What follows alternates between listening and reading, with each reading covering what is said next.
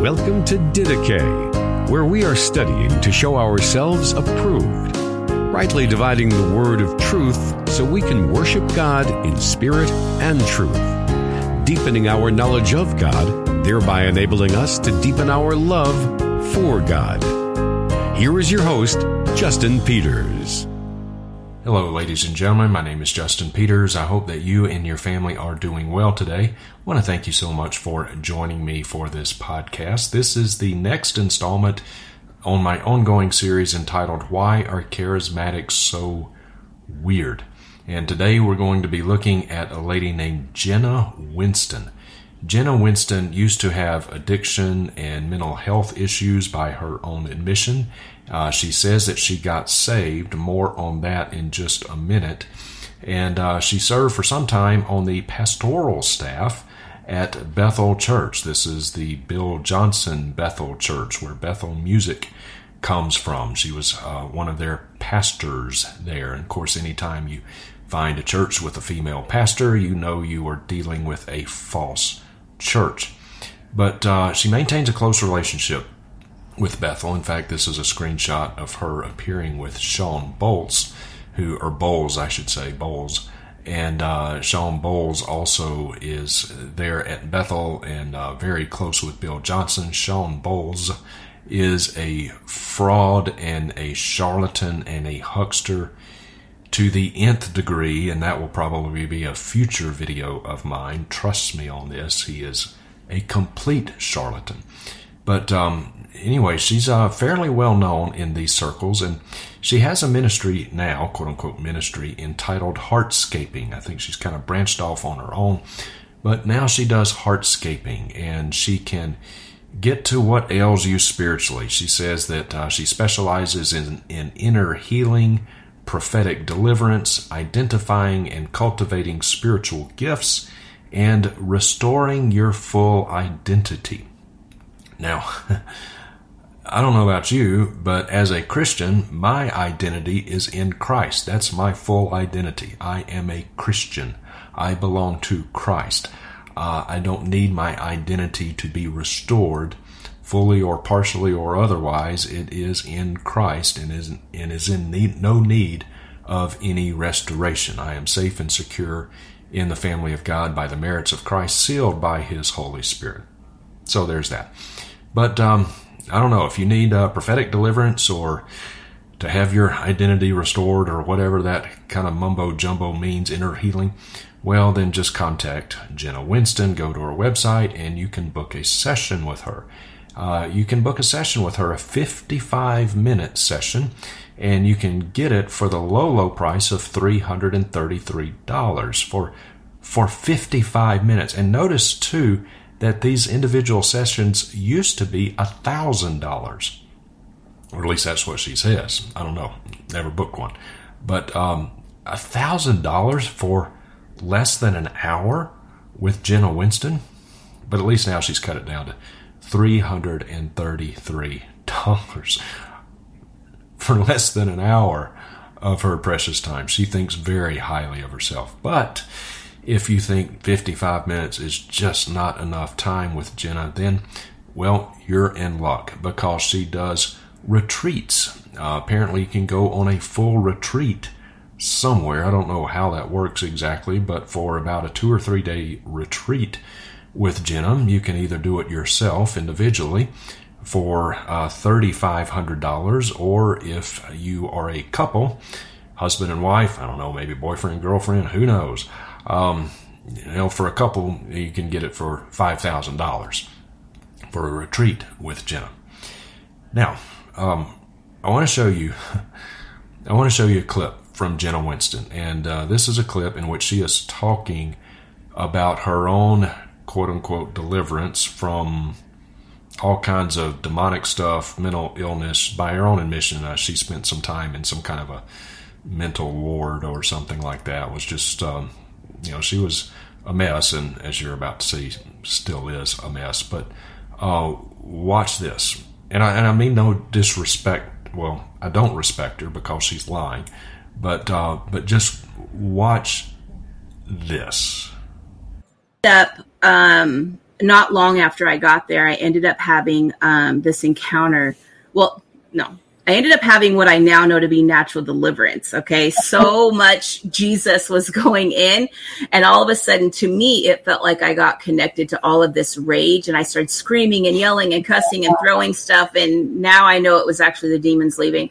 Yeah. And after that happened, I literally, I've never experienced anything like it. I was spiritually, mentally, emotionally, physically exhausted, like nothing left in me.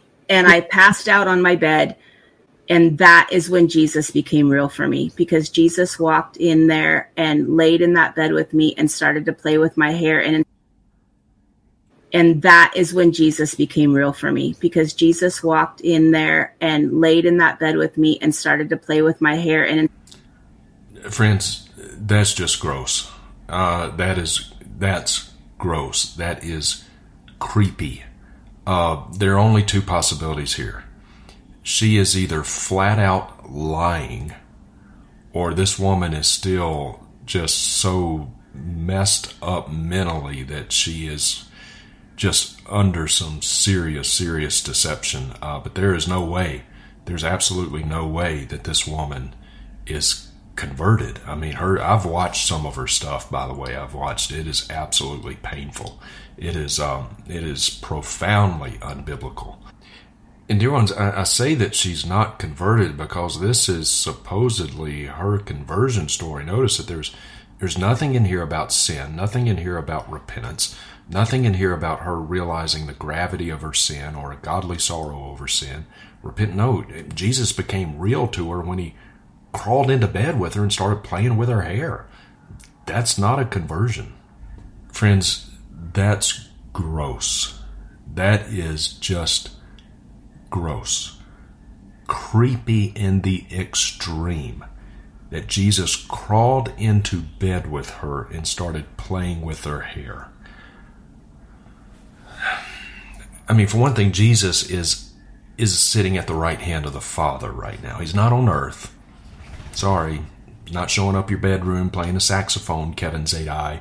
He's not crawling into anybody's bed and playing with anybody's hair. He's in heaven with the Father. So that is just profoundly unbiblical. And I've watched a lot of her stuff. I say a lot. I've watched some of her stuff.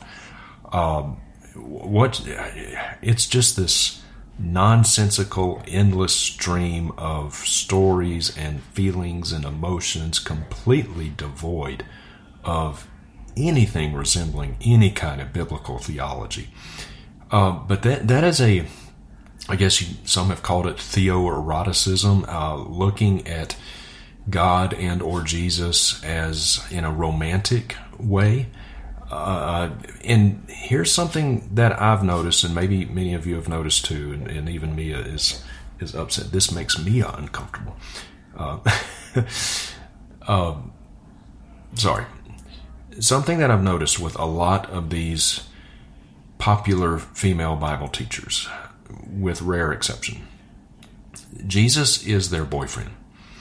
They speak of Jesus in a very romanticized way. It's not just Jenna Winston. I've heard many others do it, not the least of which is Beth Moore. And Beth Moore has made some equally, maybe not quite that bizarre, but along the same vein. In fact, let me show you this. This is from her book, When Godly People Do Ungodly Things. Ironically, the subtitle is Arming Yourself in the Age of Seduction. But Beth Moore says this. She says, I heard the voice of God speak to my heart. Come and play. I love that he said, come, not go, come. That meant he was already there, which she should have known from Scripture. But anyway, I also love how I could tell by the sweet tone of his silent voice. I don't even know what that means. Sweet tone of a silent voice? What is a silent voice? And if the voice is silent, how does it have a tone to it? I don't know. Maybe I'm just not smart enough to figure this out. But I could tell by the sweet tone of his silent voice that he was smiling. I could have outlined his expression with my finger. Ooh, I could have outlined his expression with my finger. That's creepy. Then she says, I built a snowman. I laughed with God. He laughed with me. I am so in love with him. I am so in love with him. If you've watched Beth Moore much at all, and even read much of her stuff, it just a very, very emotionally based, emotionally driven, romanticized view of God and or Christ. And this is typical amongst a lot of popular female Bible teachers. So anyway, now I've saved what may be, if you can believe it, even more disturbing than Jesus crawling into her bed and playing with her hair is what she says immediately after that. Watch this. Instead of telling me all the things I needed to fix, he said, I am so sorry for all the things that happened to you that made you not want to feel. Friends, that is heretical. That's outright blasphemy to say that Jesus Christ would apologize to you, the thrice holy, sinless Son of God, apologizing? No, sir. No, ma'am. Not in a million lifetimes would that ever happen.